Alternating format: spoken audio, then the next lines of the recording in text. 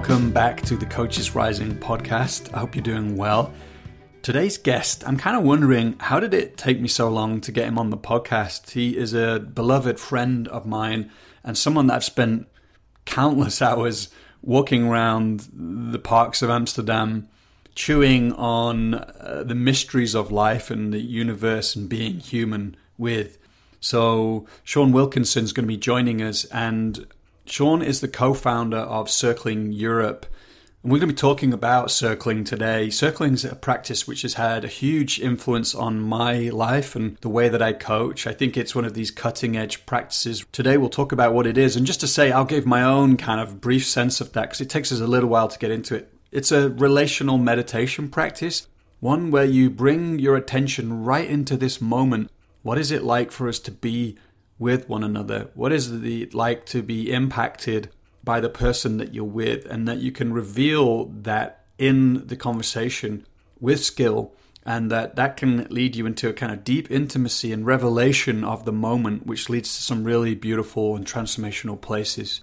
So a few more things we'll talk about. We'll talk about, bringing yourself into the work more, into a kind of self-transforming relationship, which therapy and coaching can do less of, particularly some, very traditional forms of therapy, with good reason. So we'll talk about how do you do that with skill? What are some of the pitfalls of that?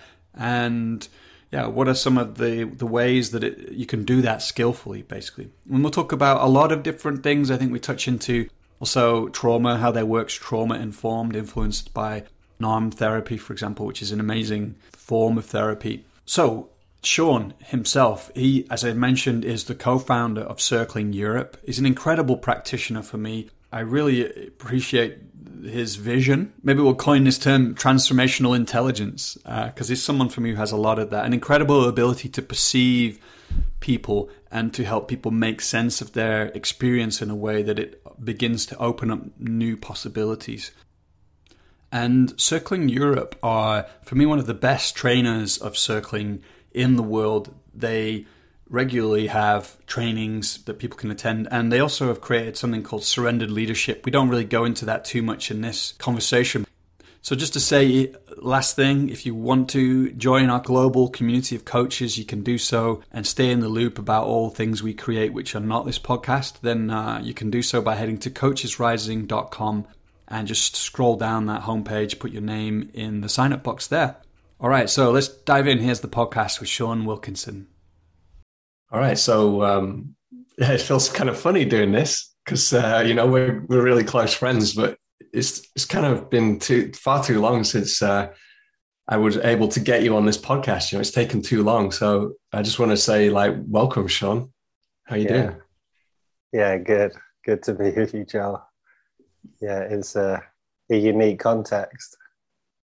Yeah, we've been meeting. Obviously, we're close friends, and I love you very much. And we've been meeting for years and having these extraordinary conversations. And so, I don't want to put pressure on us right now. We've hit the record button, but I think I'm really excited to bring you on the podcast today. Of course, you're a real kind of pioneer and proponent of this approach of circling, which has had a huge influence on me. And somebody actually reached out to me the other day and said, how come you have never had anyone talking about circling on the podcast? And I was like, that is kind of weird because, all my closest friends are in the field, and my wife is, a circling practitioner. And I think because it's been so close to me, therefore, there's some reason why there's something in there where I haven't had people on. So I'm glad to have you here, brother. I wonder if that is partly that, when we're connecting, I mean, we can go anywhere with each other being friends, but also there's a way we also met as peers, and there's a certain kind of respectful peership between us. But there's actually also, we're business people as well, and we've got our separate businesses, and we're friends, and we're peers. So to navigate those boundaries, I think we've actually been in a really delicate kind of navigation of that. And it's only actually maybe been ready like now, like the maturity to be able to integrate all of those into our kind of connection and be ready for a conversation like this. Mm. Mm. Yeah. Yeah. Yeah. That touches me. I think that's really accurate. Yeah. And actually speaks to me of something that I think you embody really beautifully, which is like an ability to like honor like the timing of something. You know, I think we'll get into why that's so important in doing deep transformational work today. Because, you know, just to say, it could be easy to be like, oh, why didn't we do it before now? You know, like that's a bad thing. Yeah. Oh, we should have done it earlier.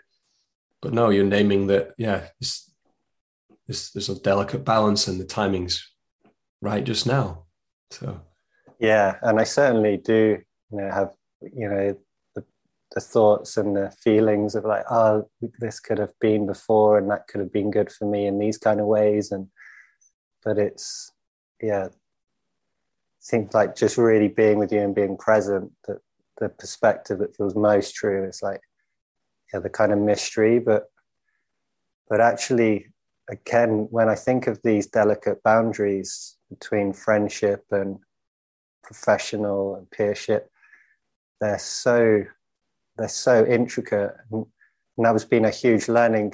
And I can jump in with like circling, because what originally was so intriguing about circling for me and powerful was I get to discover everything from like consciousness. Like I don't just have to follow an idea or something that I haven't fully felt myself. I can discover the kind of innate wisdom of everything that I'm doing or experiencing.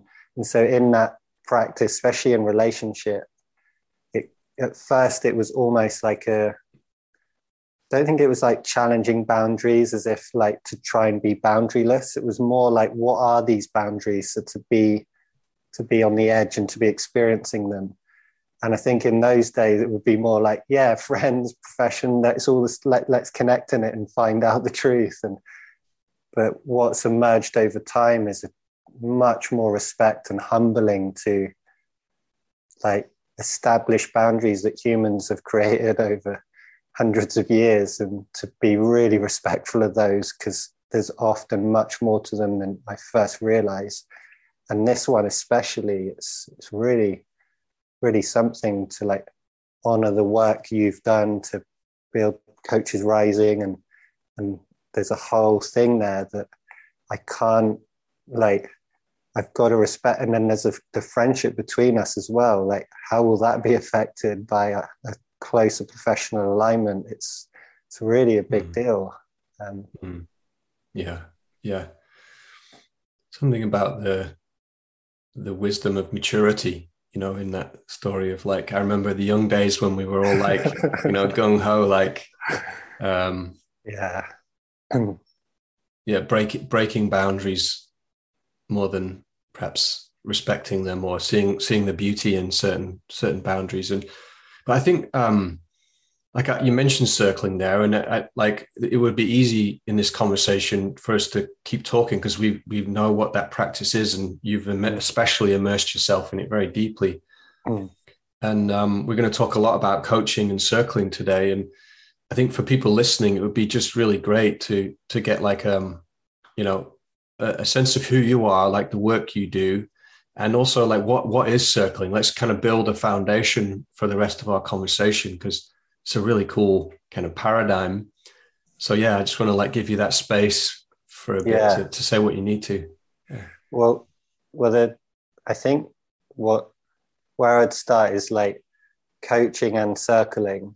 I actually think there's a way to hold them where you could say they're like two paradigms.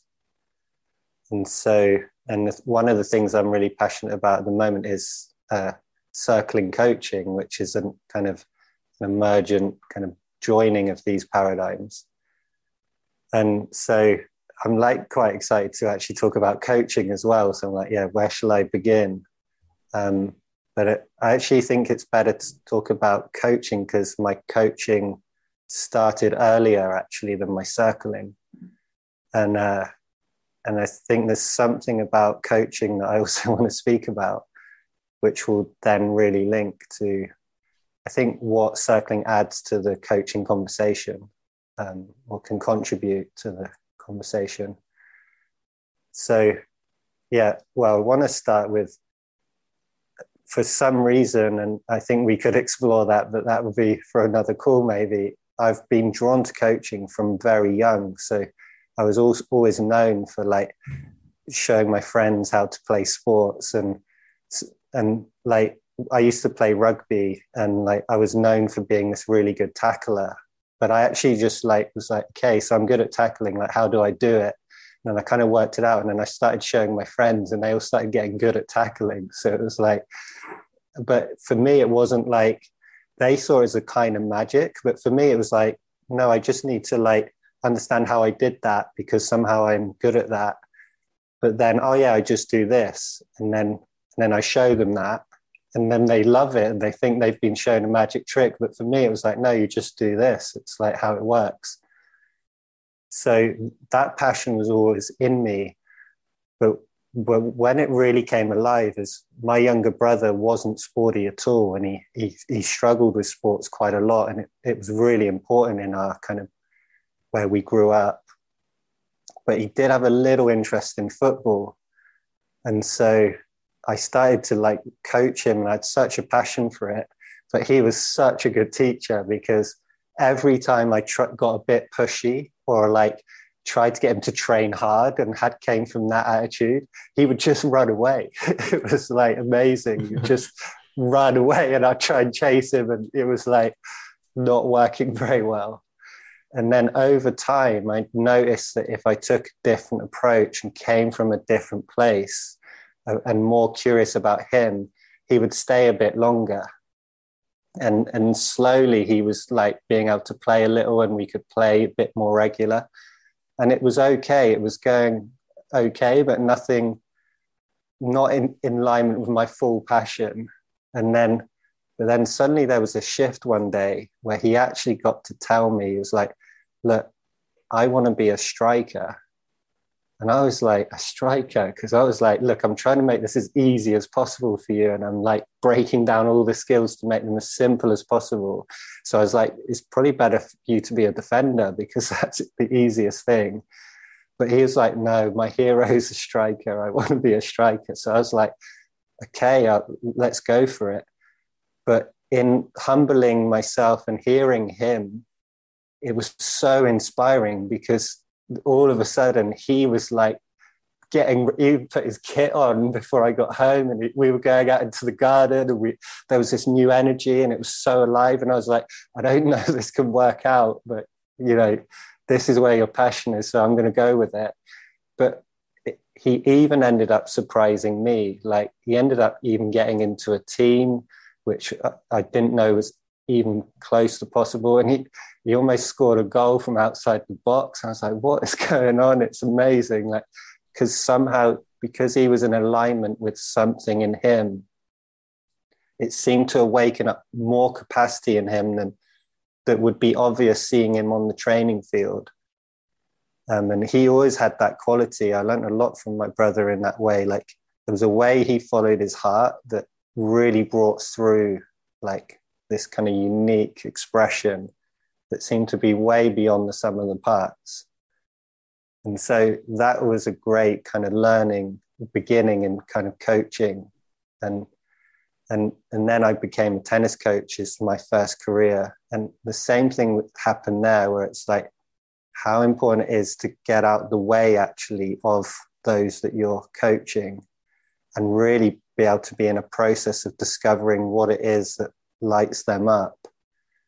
But then also this kind of breaking down actually what's happening, seeing through the first layer where everything kind of could look magic or like beyond your scope, but seeing that no, these are actually, there are steps here, or if you really look and pay attention, you can discover how to do these complex things. So it's a mixture of this, and I'll just keep going, but just really interrupt me if you have something you want to pick out. But the the thing that happened in the next iteration as a tennis coach was almost the other side of the pendulum, almost going too far in the empowering the individual and, oh, you've got to find their passion.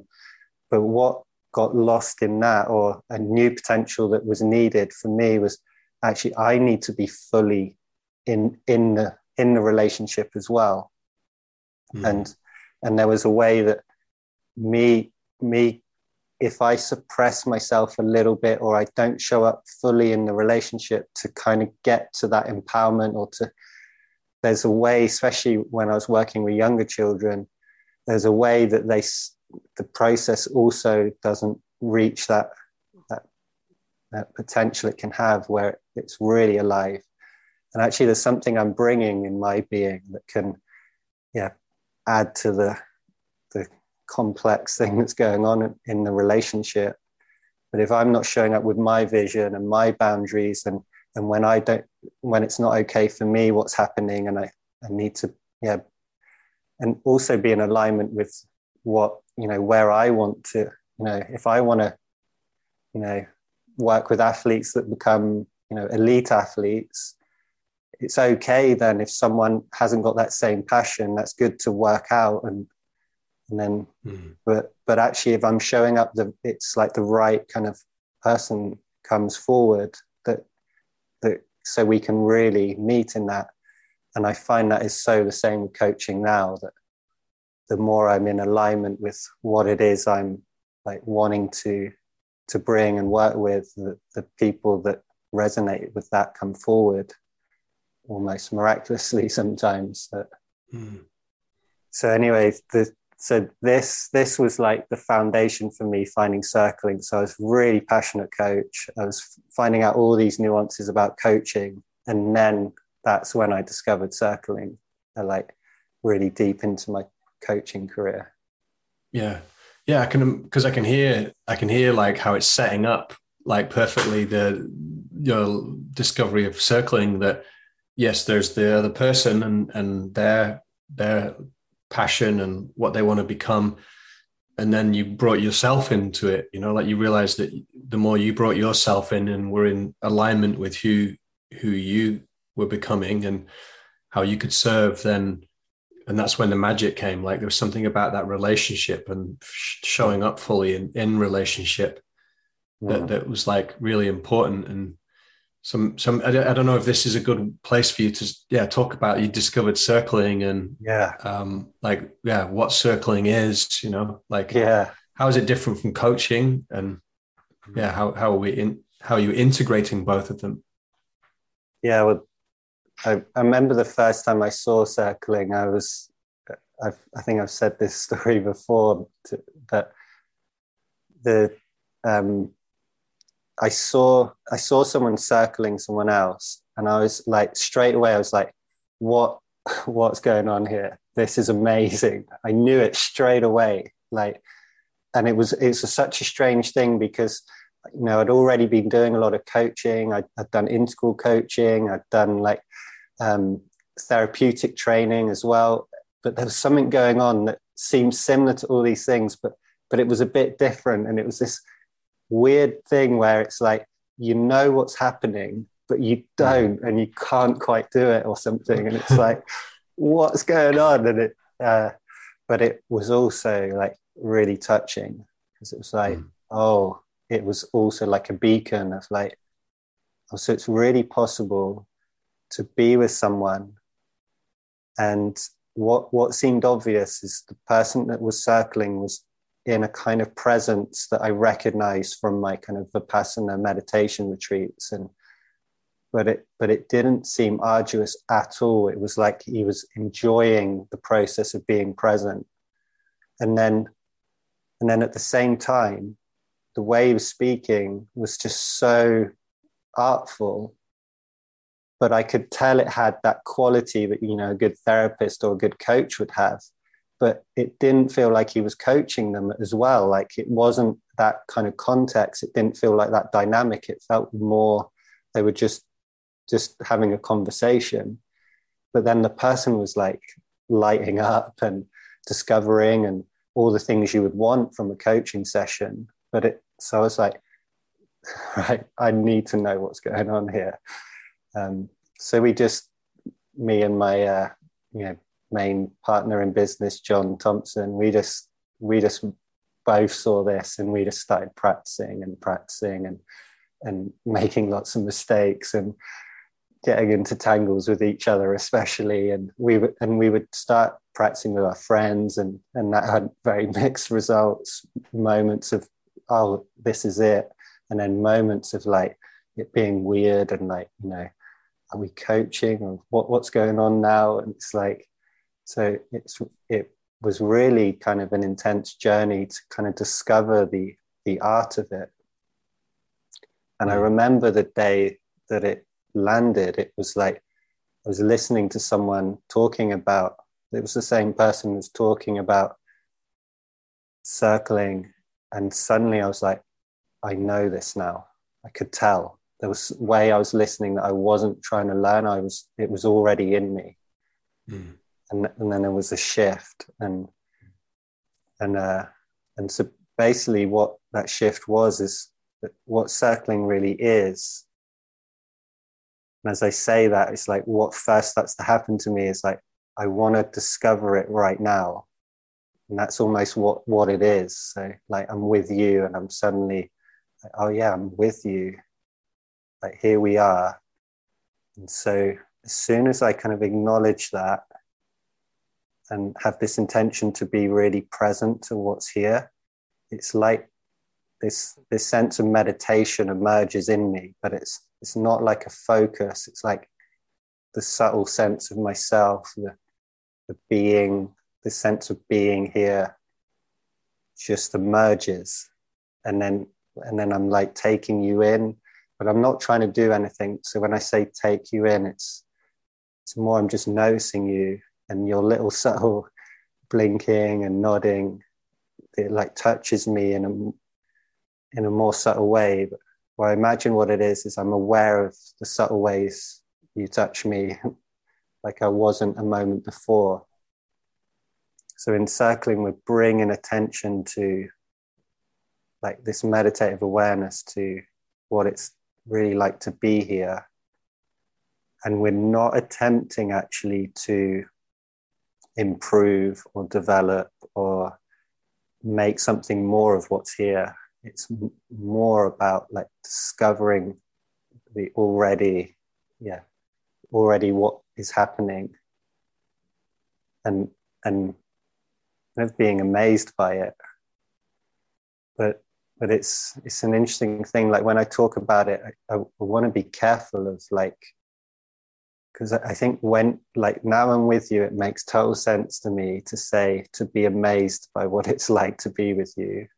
But I think if I said that 10 minutes ago when I wasn't as present, that language would have sounded a little like, I don't know, a little spiritual or something.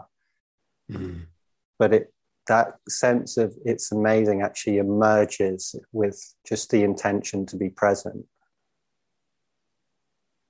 And so I don't know if I made that clear, but there's I think the thing that dropped for me when I was like, I understand this is, and it doesn't seem something we can just do because we understand the idea. It does seem like we need to practice to discover this. It's like we suddenly grok it, or we can land in it. And it's like what's here is what's most I'm going to have a drink of water. Yeah. Maybe it's part of the presence process. Well, I notice it affects the presence. And this is a good example because it was feeling so flowy and like, and there was a sense of, yes, this is going well. And then the cough comes in. And then what I noticed was the presence isn't so thick, it becomes thinner. But that's easy to judge as like, this is disconnection now. And as soon as you judge that, you kind of come out of that groove of like, where things become softer and more present and more subtle. And it's that judgment that something isn't right, that now this isn't okay, which can be so subtle in us, but when we do it, it kind of separates us from the subtlety, yeah. But then once we become aware of that, we're back and that's okay. We're back into the subtlety of it again, because it's okay because it's what's here. And it's not like okay, like a judgment. It's like, how could it be any other way? Like, this is like life now, and this kind of mystery of why we're here, or this that we get to pay attention, like all these things that they're unbelievable that they are possible when we really look at them. Yeah, as I hear you speaking, it's like I feel that invitation, into, like, I feel a deepening presence, that thickening of presence that you talk about, and it brings me into a kind of alignment, or an attunement, which is more than just thinking. Like, it seems to expand, like where I'm attuned to or sourcing myself from, and then there's a kind of that like knowing and being become more connected, like the same thing, and there's something very fulfilling about that too. Like, it's like meaningful for its own sake. That's the feeling I get. And it brings up curiosity of, like, yeah, why do this? Yeah. Like, what does it open up? What does it make possible when you're with your experience in this way, and you're with others in this way? Yeah. So to talk about like pure circling, not coaching circling, but it's, I think the thing that was like the first important thing that I discovered about circling was this intention to like discover the truth. And I don't want to like that to sound too abstract. It's like to discover like what it is I really think or I really feel in each moment.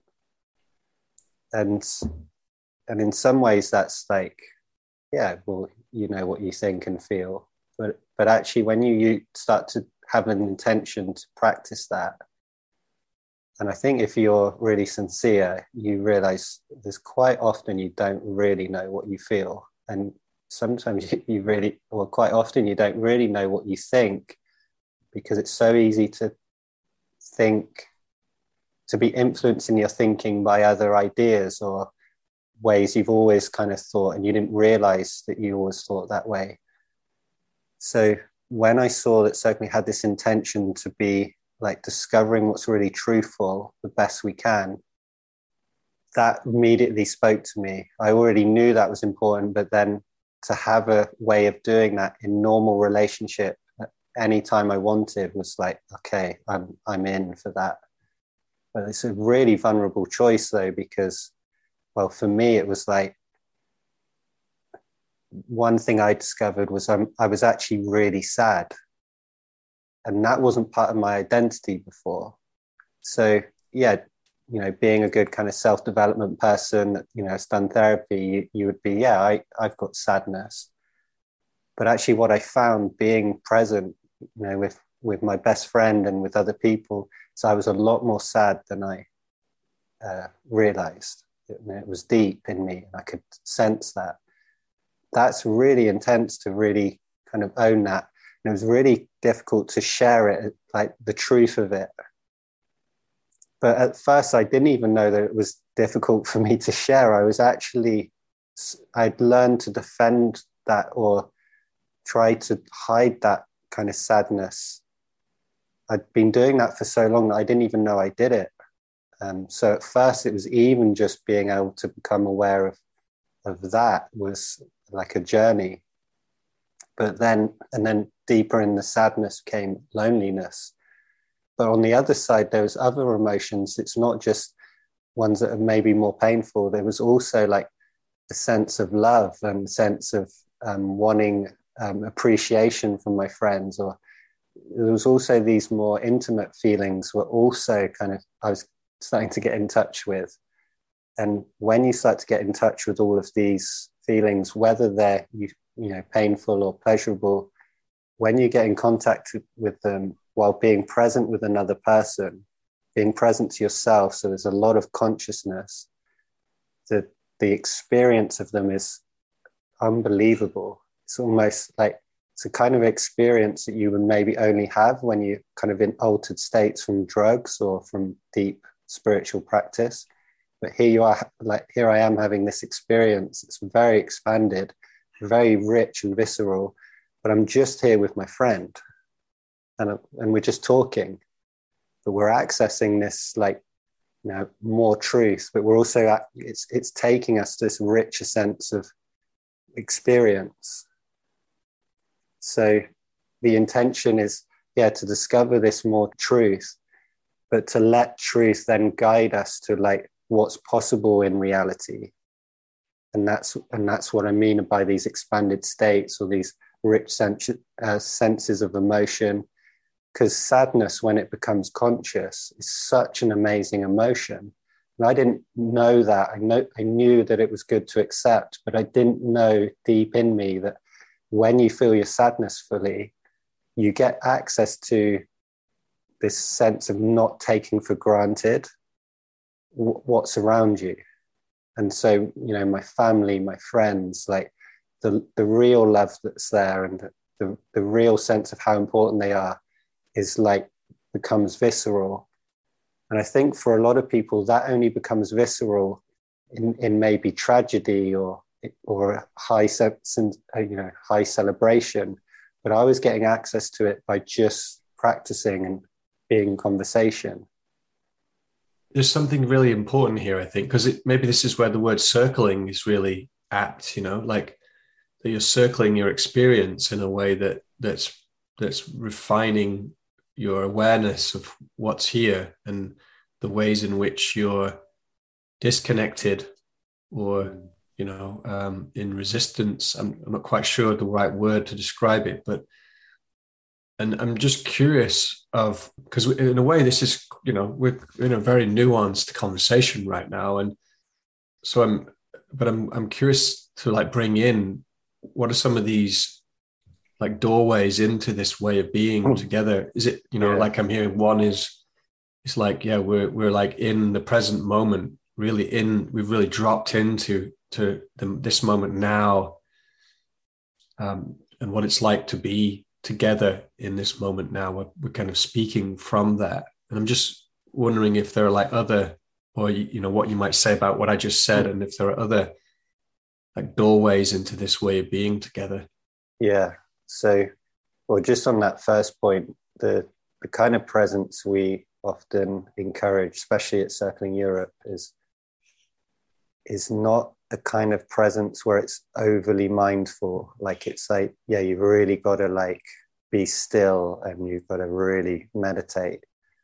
It's more like it's the assumption that we're actually always present. There isn't an inside and outside of the moment. It's like we're always present, but it's just how willing we are to be.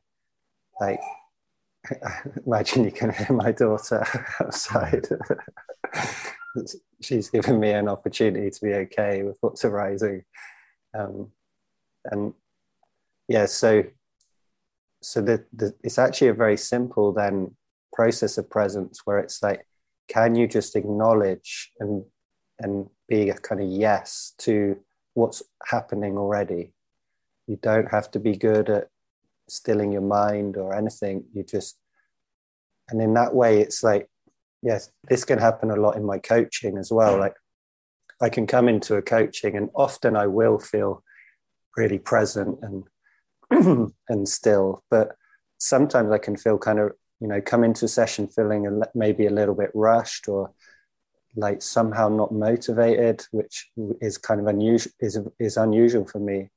But then it would be like, okay, so yeah, can I welcome this as it is? Like, you know, and what that comes down to is actually, it's not just because I'm doing a good practice. It's like, well, if life is showing up like this, or if I'm showing up like this, surely there's an intelligence that's much deeper than me, like, or that I can think, that is worth being in tune with.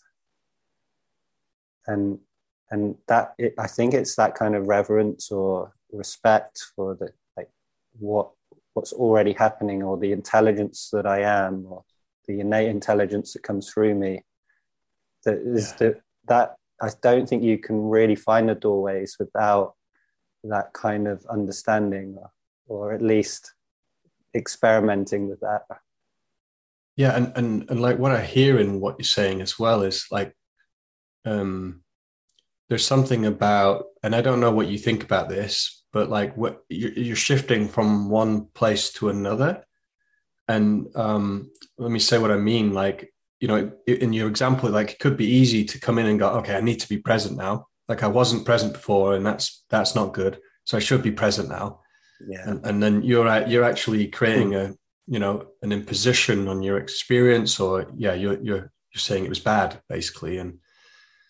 But it sounds like you're inviting, that you're describing something different. It's like there's a like a bigger place that you shift into, where it's like, yeah, I'm not actually judging my experience as being bad. I'm actually just noticing what's here, and seeing how there's an intelligence in that. And that to me does describe some kind of shift in perspective. Mm.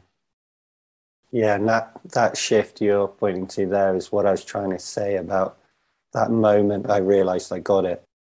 Like I realized that I'd practiced enough to be able to take that perspective by choice. Like, oh, and I still will have moments where I realize I'm not in that, and someone might point it out to me.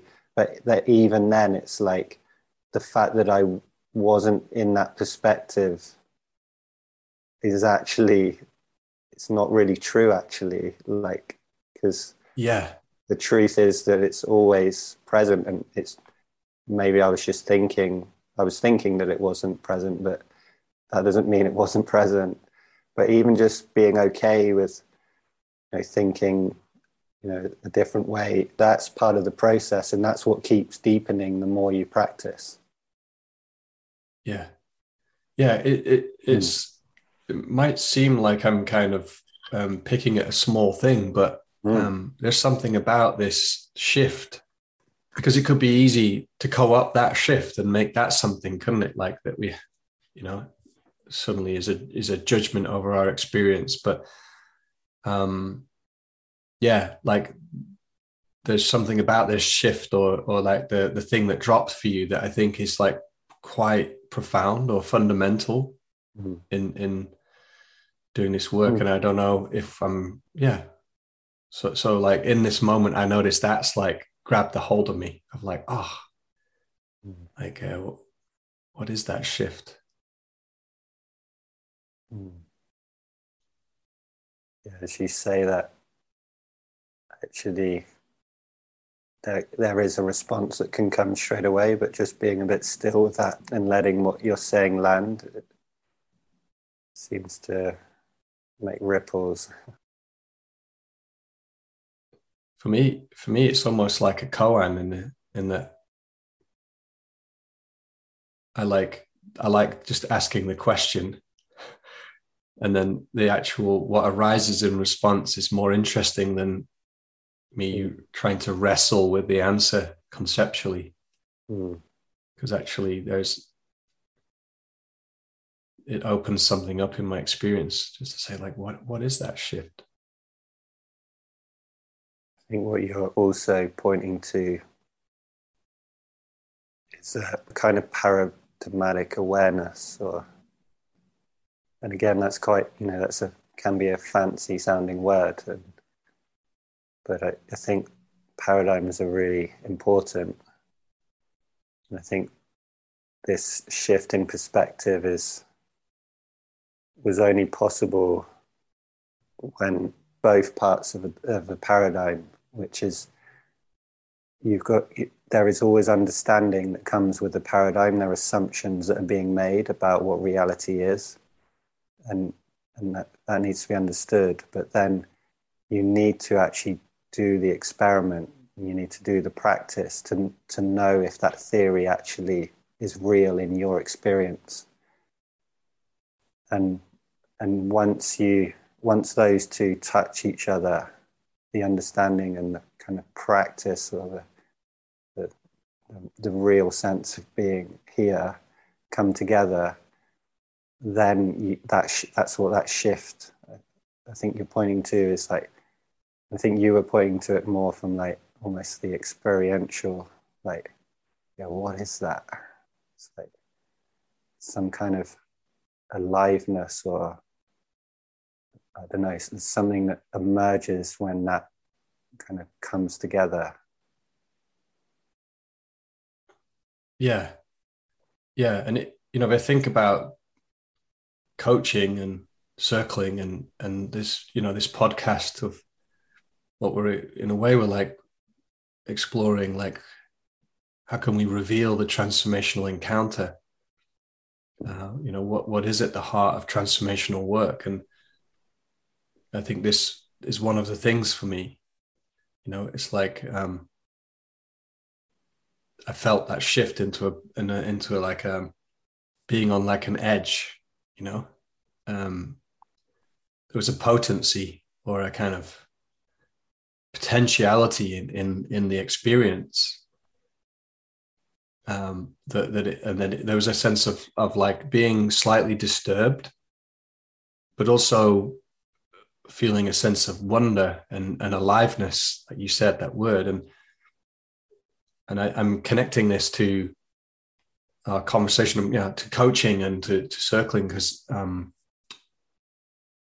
I think in some ways, like that's what we're aiming for with our clients, isn't it? Like we're inviting people into a recognition of like, well, actually, maybe this is where I would like volley this to you and say, like, how does this connect to what coaching is for you? Well, what I would say is, well, there's one thing that I think might lead to that question was, I think the thing with circling as well that was huge, but it was also like, it was actually quite frightening, in all honesty. It was like, it's this kind of willingness to go towards a relationship. And that's like in a new way. It's like a new commitment to what it is to be connected with other human beings. And it actually has this intention actually to somewhat to be like, can we have a more artful intimacy in our connection? But I think the way me and John always took it was like, more, can we be more truthful? Like, maybe art will come from it, but maybe art's not supposed to come from it. So we don't want to limit the exploration to just like, can we have a better relationship? Can we be really in the truth? But then what was discovered in that is like, there's something indescribable, but I want to be careful of my words that get more sophisticated when I start dropping into it. But because it's actually really simple as well. There's something about being human beings connected that seems to bring forward a quality of, or a potency to consciousness that's really like unique to relationship. I mean, it reminds me of like deep meditation for sure, and there's something amazing about deep meditation. But there's some that you can't actually get, I think, from relationships so easily. But there's something about relationship that's just like, there's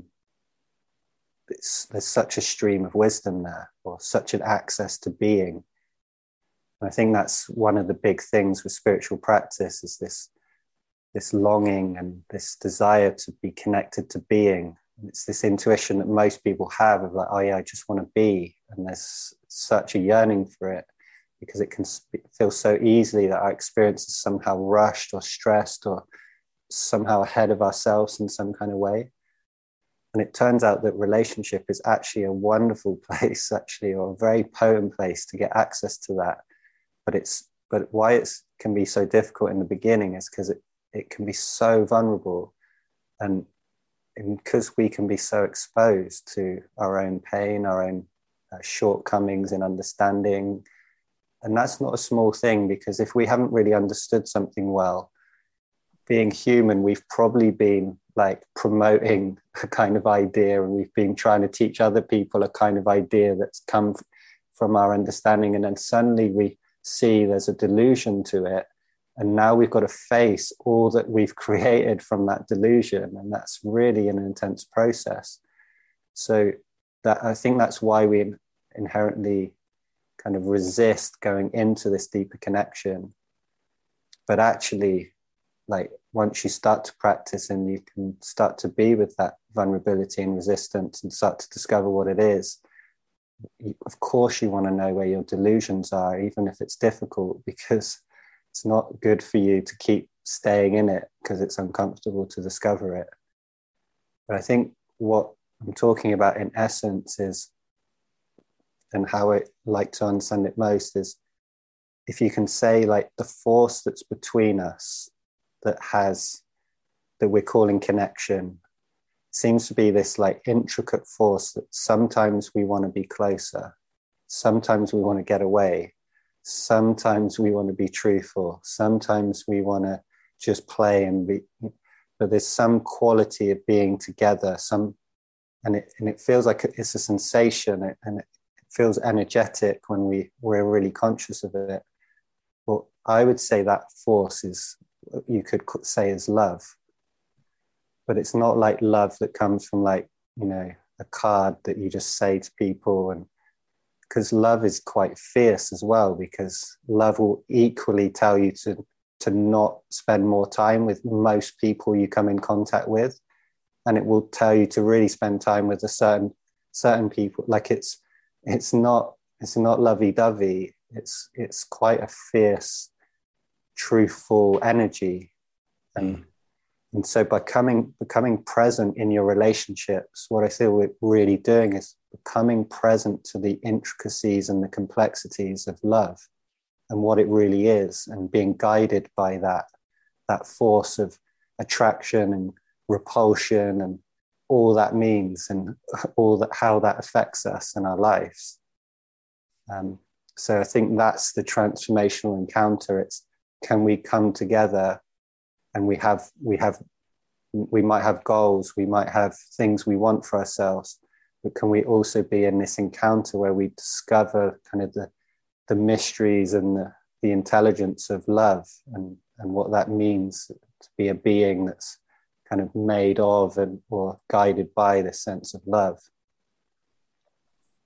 Yeah, exquisite, like really exquisite what you're sharing. And what it brings up is a curiosity of how you feel this fits in with coaching. So you mentioned like, oh, people might come in with goals or desires. And I'm just curious then, you know, how you are with people, you know, in a way that then might unfold their relationship to those goals and desires. Yeah. And also like to speak about, you know, like what's happening for you in those moments? Like how are you with those people, and what are you like seeing, you know? Because there's a genius in the way you work that I've seen that I love to like extract out, and it's already coming out, but you know, to share that with people. So yeah, how do you feel what you just described about this truth and love relates to coaching and people coming in with goals and desires? And how they transform and yeah. And then still now, like when I use the word love, I'm really careful with it, because that's why I almost always call it connection, because in a way it helps to be more objective and to discover what it is. But But I think if I'm being really truthful, what I experience it as, and especially in the deeper practice, is this, discovery of love. But so, and to your question, I think what is important is, first of all, to say how I see coaching as a paradigm. I mean, there's lots of different kind of paradigms within coaching, but just roughly, it's like the art of and the science of supporting another in realizing their goals, or discovering a way to navigate a problem, or how can we be in relationship with someone that can support them in discovering what they want for themselves. And coaching is just amazing at that, actually. And there's so much that's been discovered by the paradigms of coaching on how to do that well. And it's different from circling in the sense that if I was going to purely circle you now, we're just really just like, what is it like to be here? So I notice there's like a rawness in my chest, and it's a quite slight quivering and in my throat.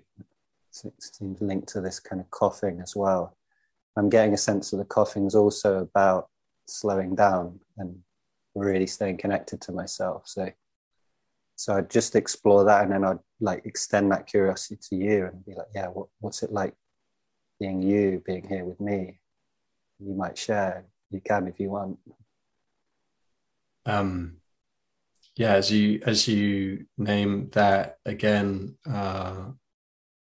I start to feel the rawness of my experience, which is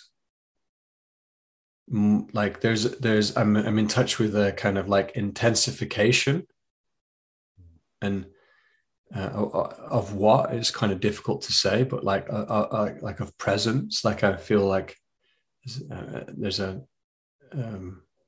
everything's brightening and crystallizing and intensifying, and it's again, it's like it's kind of raw, but it's also inherently fulfilling. So this is quite common as well in circling, although you're quite practiced, so you're accessing that, quite a lot of depth already, and I feel like that also increases that intensification in me, and kind of a luminosity starts to happen of things, and in my felt sense. And so in circling, we could just keep refining that, and as we go, like, you might notice a subtle thing. It's like, oh yeah, there's something I've never told you, and it feels hard to tell you, and oh yeah, when you say that, I feel nervous, and then we would just keep exploring, and the amazing thing with circling is actually with that intention, how often kind of coaching realizations just emerge, and therapeutic kind of experiences happen, just very, very common. So that actually points us towards, like, there's something about transformation that we've got to be really careful, actually, even of the intention of a goal. So, and I know good coaching is already aware of this, and circling is also like a paradigm that really hits that home. Like, if you do some circling, you'll get that experience of like, whoa, like, there was, that person was only just sharing how they're being impacted and being curious, and that person had such a transformational experience. Like, that's kind of mind-blowing, and it can be really surprising what happens. But then what I find, if you just stay in circling, there's some magic from coaching that it's like you want to bring it in more and more, and a good practitioner can integrate that kind of sense of wanting to go towards things like goals or problems, and can integrate that quite well. But actually, it's just really good to be also like, no, let's bring these paradigms together.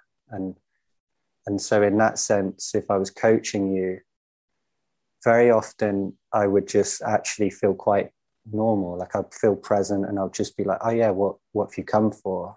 And then you would start to share, and I might use my kind of coaching capacities, that, you know, clarifying questions or reflections, or, you know, really pointing out the essence of what I heard. And I've been working on those capacities also for 20 years, so I can use those. But actually the whole time, the circling will be kind of actually the guider. So sometimes it even happens that I won't even ask a person what their topic is. And I don't know exactly why, but there's something in the felt sense that's telling me if I go that way, something's not right. And I don't know what it is. It might just be something that I need to feel in me, so I'm really there with this person. But it might be also that the way that they're already presenting, that's telling me something really important. That is, so through practice, I've, you know, learned to trust these things, but it can be really difficult sometimes. But I often find a much richer possibility comes from these surprising subtleties in the relationship. At the same time, when a coaching capacity comes through me, like something I learned with Integral Coaching Canada, this like using a metaphor as a symbol of transformation, like that may just come through and feel very aligned with what's present in the moment with someone. So I'll bring it forth. But as soon as I sense something, oh yeah, there's something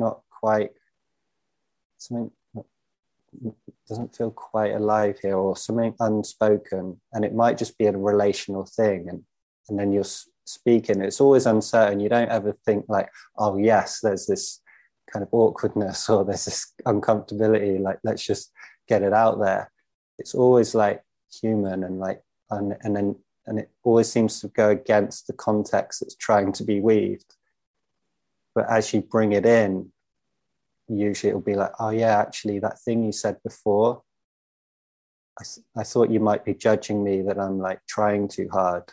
And it's like, oh right, oh yeah, I can see why that may have sounded like that, but actually what I was really feeling was this. And then suddenly something that could so easily just go under the carpet actually becomes a broadening and a deepening of the context and the connection between you. You will learn so much about your client that way. So yeah, so it's this dance with being in this kind of surrender or this kind of presence, always being willing to speak the subtleties of what's happening in the relationship, but then really just enjoying and using the full capacities of the coaching paradigm to kind of guide the process.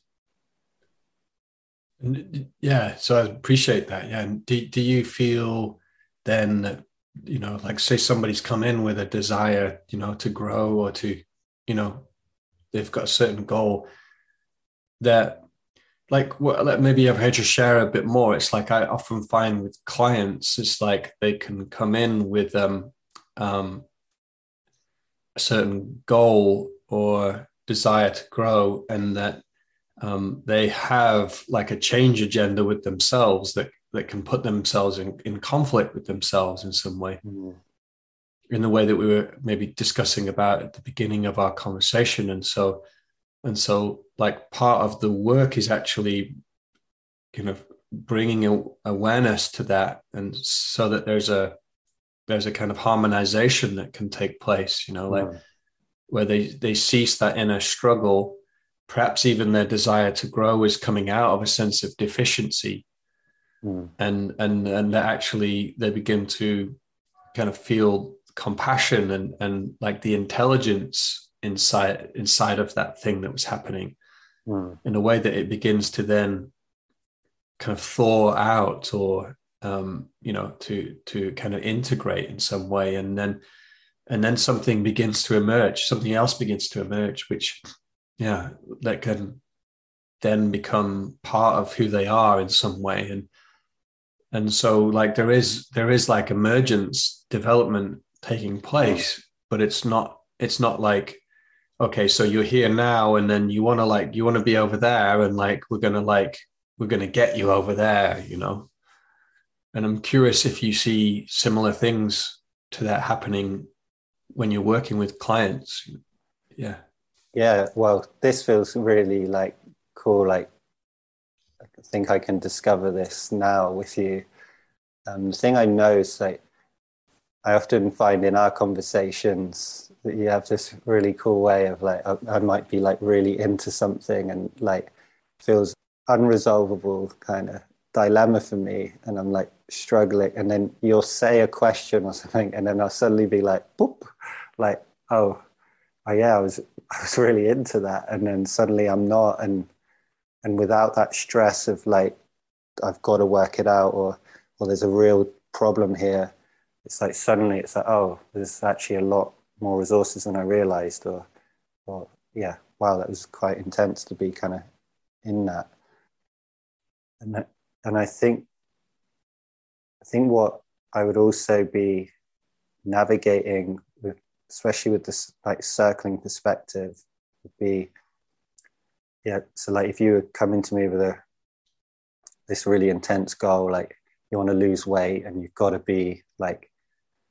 lose 5 kilograms, and that's got to happen because you've got to impress your boss, and you want to look good for your wife, and that's got to happen. And so you're sharing that. And I think what I would first be is like really interested in like, oh yeah, how's this impacting me? So I wouldn't go so fast to like, okay, let's get to like, because there might be a slight danger in like, it's wrong that they're in a state of like goal orientation. I know you know that subtlety, but I'll be aware of that, and that'll be impacting me, but I'll be really careful just to like jump onto that, be more like, how's this really impacting me? And sometimes it'd be like, oh yeah, wow, when you share how much you want to lose weight, I actually notice that I kind of clench in my belly. And sometimes the client can be like, oh yeah, I wasn't expecting to hear that. And that's where in circling, yeah, it becomes very normal actually to share my experience, but there is a refinement and a development that you usually have to go through where you share yourself in a way that's revealing more of what's here, but it's not actually inviting a kind of process into you. And often people in the beginning don't quite get that nuance right. There's a development that you usually go through for that. But actually what I find, if I just share it as it is like, oh yeah, this is information about what's here. And it's not an assumption about the other person. It's just, this is what's happening in me. Often they might be like, oh yeah, I'm really stressed about this as well. And oh yeah, my belly's also hurting. And suddenly they're more in touch with what's in them. And I haven't directed them there. I've not tried to make that happen. And if I do, usually it doesn't work if it subtly does come in. Yeah. Because I think that it's really important what you just shared about, that you're sharing in a way, and I don't know where you were going, so I apologize. I kind of cut you off, but I also want to make sure. Yeah, go for it. But you're like sharing yourself, but in a way that you're not bringing you, like what I liked is, because you said some people when they first start practicing circling, it's like they share themselves, but they're in a way. And does that mean like, they're actually not able to maintain that they share themselves and that they're facilitating the process? You mean like they get caught in like a kind of entanglement with the person? So they're sharing themselves, but they're in a way that they've lost that perspective. Yeah, and usually there's also really important things like if I see a leader do that, I'm just like, cool, actually they're deepening because there's some subtlety going on here that has them actually bring the process to them. And actually that's usually something innocent, like there is a part of them that needs more attention. And actually that's a good thing, but it's also, they need to practice more actually than to be that coming in indirectly into their coaching sessions. But actually, someone, if they're really developed in their circling, they might even slip a little, or be a little unconscious, and it directs to them, and then they could even start to own that. And it'd be like, oh yeah, I noticed that I actually shared myself in a way that I brought the attention to me. Yeah, how is that for you? Like right now, I notice you're like now getting interested in my process. Like, how is that for you? And actually, that can also be surprising, because it can be like you think you can easily go into you did something wrong, but actually a lot of the times your client might turn around and say like, I always do that. This is so common for me. And actually there might have been a way that in the way they show up that actually did kind of influence you in becoming vulnerable in that way. Right. And I'd never fully assume that, and I'd still want to like explore what it really touched in me maybe afterwards, but still it's like there's some magic happening between you that's probably very common for this person, and then they often do be like, oh yeah, I'm always doing this, and you're like, oh yeah, what's that like? And then you can start to explore what that's really like for them. And if I just hear that, it's like, in a way, like we're moving, I don't know, beyond like the coachee relationship here, or maybe where it's traditionally held, whereas like someone might hold this paradigm of like, oh, it's not okay that I'm in the conversation. Yeah. And then suddenly they're like tense up. The coach might be like, oh, it's not okay, I'm in the conversation. And have to put it back on you. But in a way, like I hear like a self-transforming relationship to experiencing, where it's like, oh, I notice.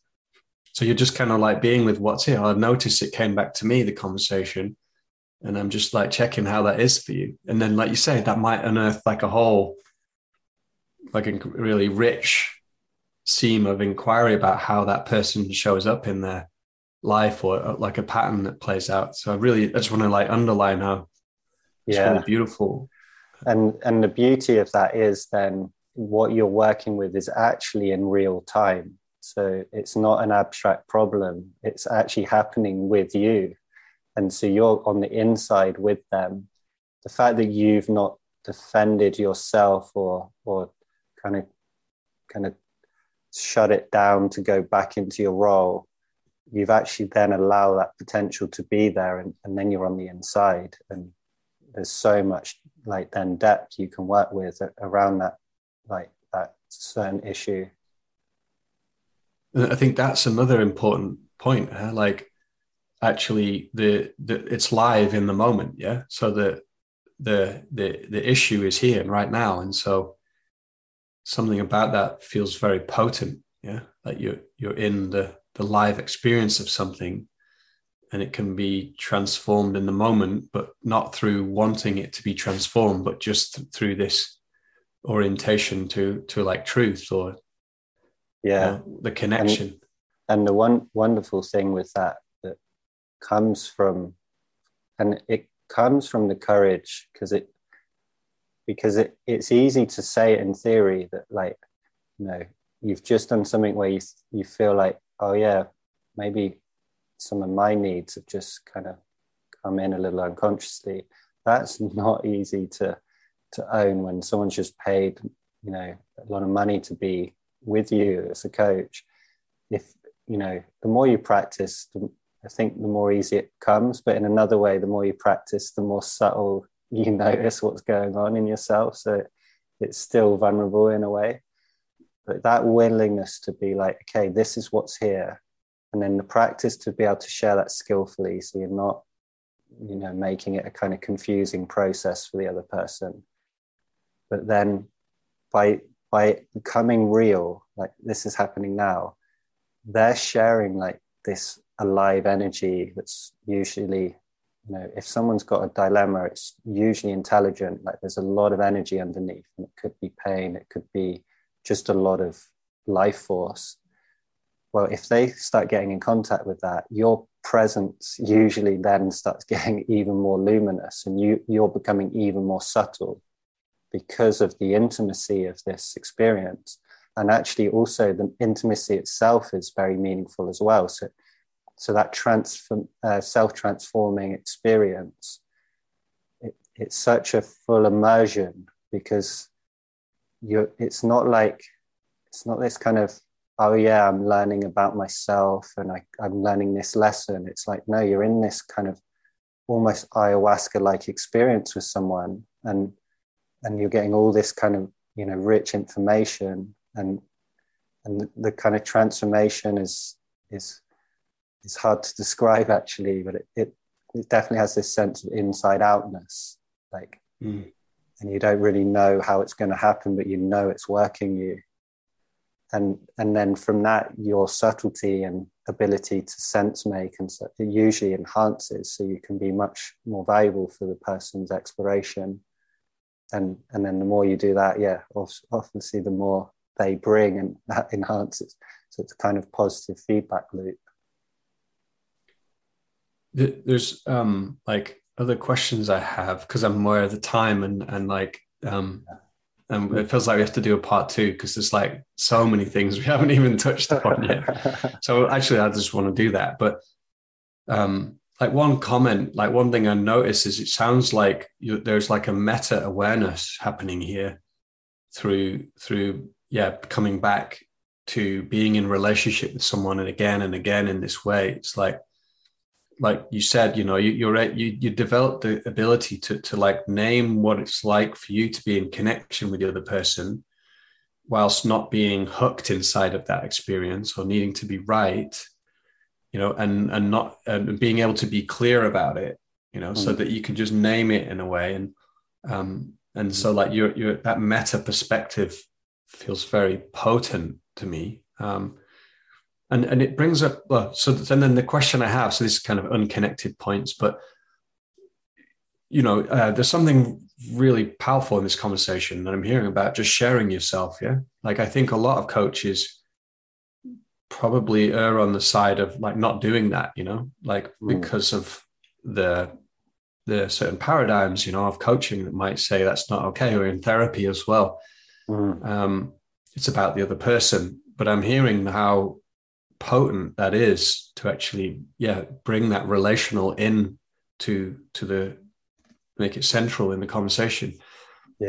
And the question I have is like, then do you then find use in questions of like, oh, I'm just curious how you're feeling in this moment, like what are you sensing in your body right now? Like would you ask your clients that too, like invite them into a deepening awareness of their experience? Well, I think often my sessions can actually be, like a coach is listening to this and be like, oh yeah, no, that's very similar to what I do. But I think there will be moments where they notice like, oh yeah, that was definitely a circling move. That's interesting how that went. And that's where this thing we actually started with, or earlier we mentioned, of like the boundaries of like why coaches and therapists don't bring their process in. It's so wise. We've really got to pay attention to that. And that's why to develop as a circling coach, it's a lot of the practice is understanding the nuances of starting to bring, your what's true in you into the process more consciously. And I could point out that like actually it's always in there anyway, but I don't push that too hard, because I think we can skillfully contain what's coming up in us. And sometimes I can just feel, maybe a disturbance that's in me, and I'm with a client and I don't actually feel a need to share it. I feel like I'm being present to it. I don't really know what it is yet, and I'll just kind of let it cook in me, and I won't be sure it's definitely telling me something about them. It could be I'm in touch with something in me that's processing. So self-revealing has to be really authentic, or it has to be really in tune. But it is a key to the self-transforming experience, I think. I think that's a good word for it. But if you do start to do it, it's also a little bit like, it sounds all cool, like self-transforming experience, but it's also, you got to be really respectful of, like, it's going to take you on a really, usually quite intense hero's journey if you start really connecting to this kind of self-transforming experience. And yeah, it's also not for the faint-hearted in a way. Or the reason it's not maybe so common is very real, because you really have to grapple with a big range of your experience if you start opening yourself to what's really there. And the kind of and it becomes like enjoyable, but like the range of emotions that I've gone through, you know, it's all well and good feeling sadness, but how about feeling paranoia?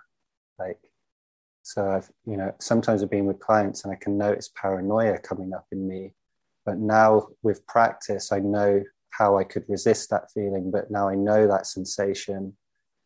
There's a way I can be with someone who's presenting with that. And that also then takes us to this realm of kind of, you know, what trauma specialists would work with. And that's why we've had to, because of the depth of our process, we've had to become really informed in, you know, we actually did not just normal trainings, we did advanced trainings as well in like trauma therapy, like the NAM approach, which is really excellent for that kind of work.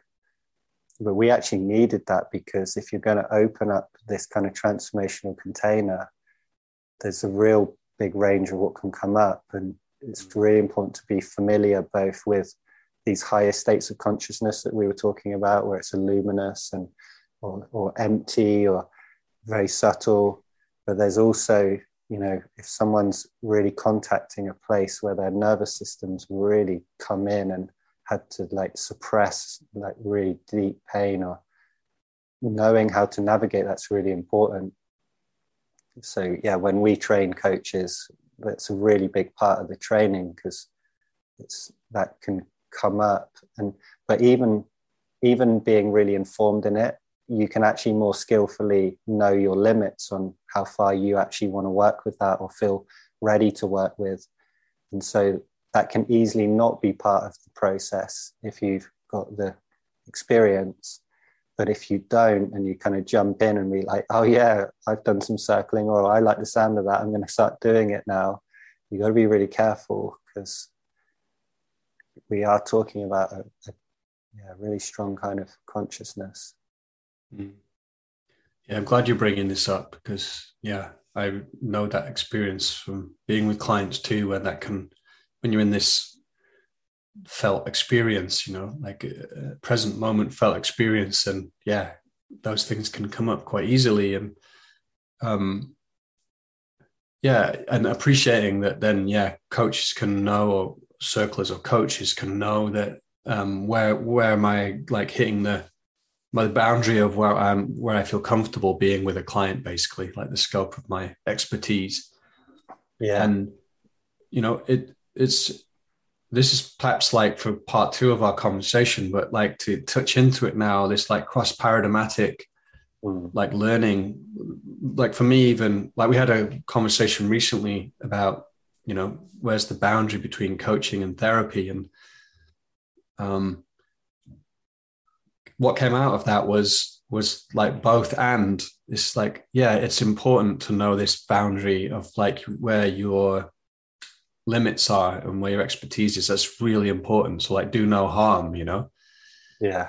And that it felt like, or equally, yes, like coaches are often really in therapeutic realms, you know, like the deep coaching approaches are working in these same realms, and that perhaps, you know, as everything evolves and innovates as it does, you know, like that, yes, there were these two disparate fields of coaching and therapy, but now there may be like, you know, a coming together of those fields in some way. And that, yeah, there's something that's really powerful about that, you know, like a more integrated approach. I see therapeutic, like even NARM, you know, which I have less experience with than you, but it has an orientation towards, you know, like it's not pathology based, and it's like an orientation towards like organic growth, you know, and wholeness. And, you know, in the sessions, often they'll ask you like, what would you like to get from this session? You know, it has a coaching like feel to it. It does. So yeah, I'm not quite sure if there's a question inside of what I'm saying, but like just more. Yeah. It inspires a response. So this cross paradigmatic kind of coaching or leadership, it's really important. I think it's like we talked about paradigmatic awareness. So that's this awareness that if you like want to understand, like say what Zen's talking about, you need to do both things. You need to understand really what the worldview is, but you need to do the practice. Otherwise, you've got really not much to say about what Zen's about. But it's the same with coaching. Like you really need to like understand the precepts and the assumptions it's making about reality, and then you've also got to experience it, like being coached and coaching, and then you can have, you know, a real good sense of what that paradigm is.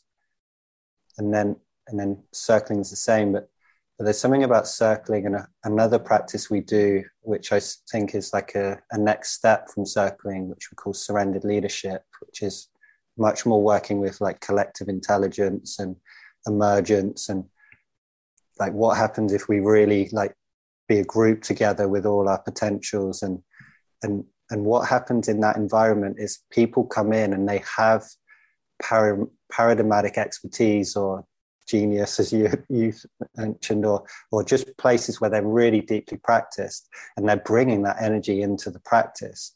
So as a surrendered leadership facilitator, if you're not versed or if you're not comfortable meeting these different paradigms, you're going to have a really rocky ride. It really kind of ignites this kind of these different potentials, and often our kind of longing to experience what these paradigms reveal. And so in that, it's a real environment for this kind of cross paradigmatic learning. And then to come back to coaching, what I find with a lot of coaches is either that some of them are just really clear that they love coaching. They love this like emphasis on like birthing the future or like going with the client to create something, and they really know they're not as drawn to like work with the shadow or the like suppressed emotion or understanding the nuances of the nervous system. It's not really there. And actually if you learn to be able to set the context of what's true for you in a way that you like trust the intelligence of it, I actually think that becomes then self-transforming. Even if there is a dimension you're not really exploring that much, you can still go into it because you're actually owning the truth and trusting the natural way you show up as a coach. But I also find that there are a lot of coaches that are actually like, because some paradigms of coaching can be like, don't go into the therapeutic realm, like that's not your territory. I think some coaches, like, they actually really love that territory and they would like to go deeper themselves in it, but they're like concerned it will affect their coaching. But I actually find if you can do it from a cross paradigmatic perspective, you can actually go quite deep into the kind of therapeutic realm, you could say, and actually start to integrate that with your coaching. But it is a more complex practice. If you want to, paradigmatic is already going to test you, but if you're going to start practicing cross paradigmatic, you're not going to just like learn like this depth of trauma, the depth of how to work with trauma, and then, I'll just integrate that into my coaching. No.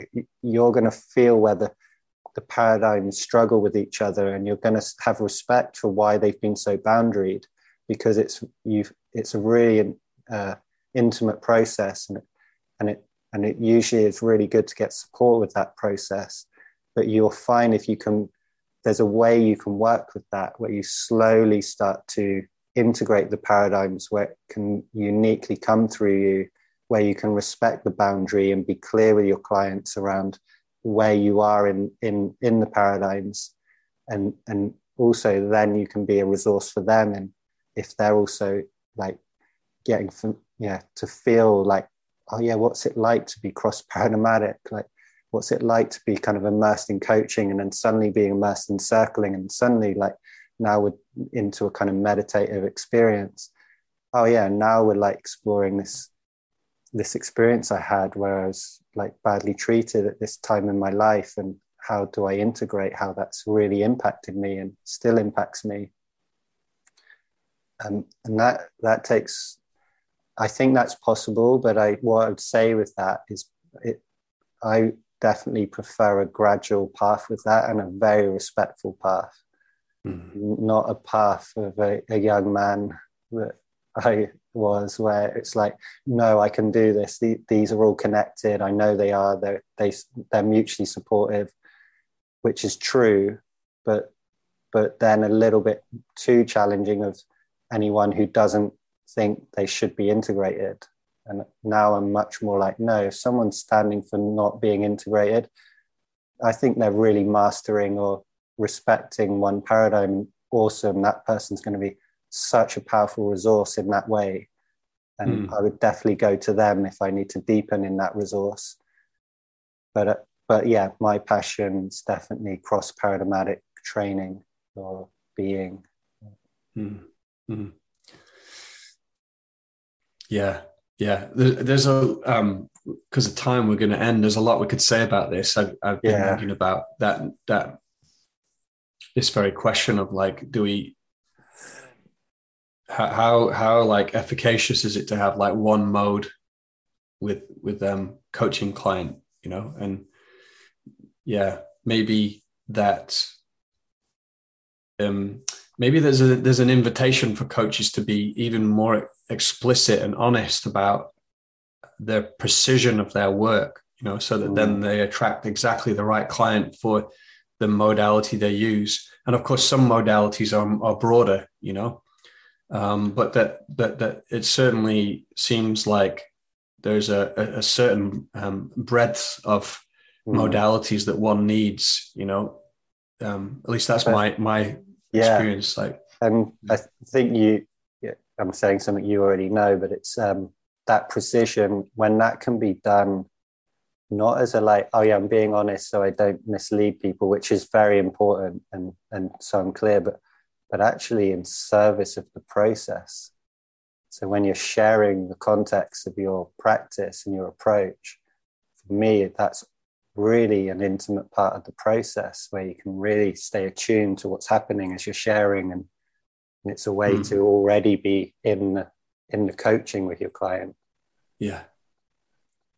Hey, Sean, well, I really enjoyed myself today, and you know, we've covered a lot, and it feels like we touched it doesn't feel like we touched the surface, but it feels, because I felt a lot of depth in our conversation, but there's a lot more we can talk about as well. But I want to also make sure people know where they can find out more about you and your work. So can you let people know that? Yeah, well, you can go on www.circlingeurope.com. That's our website. We've got quite a good YouTube channel as well, just Circling Europe. That's a good place to see some videos of us sharing about circling. Nice. And we've got a little bit of resource on there on coaching as well. I did a recent video on samurai circling coaching, which was quite cool. And of course, you got like different trainings and offerings like SAS and well, I think for Coaches Rising, I mean, deepening and circling is I think very worthwhile if someone's drawn to it, and we have 6-month training for that. That's really comprehensive training, and it's a really immersive experience. It's led from this kind of perspective we were sharing today. But we also now do a specific coaches training, and it's quite I think it's quite an advanced training, because it is cross paradigmatic. So you will be learning circling, how to integrate circling, but you'll also be looking at the coaching paradigm very deeply.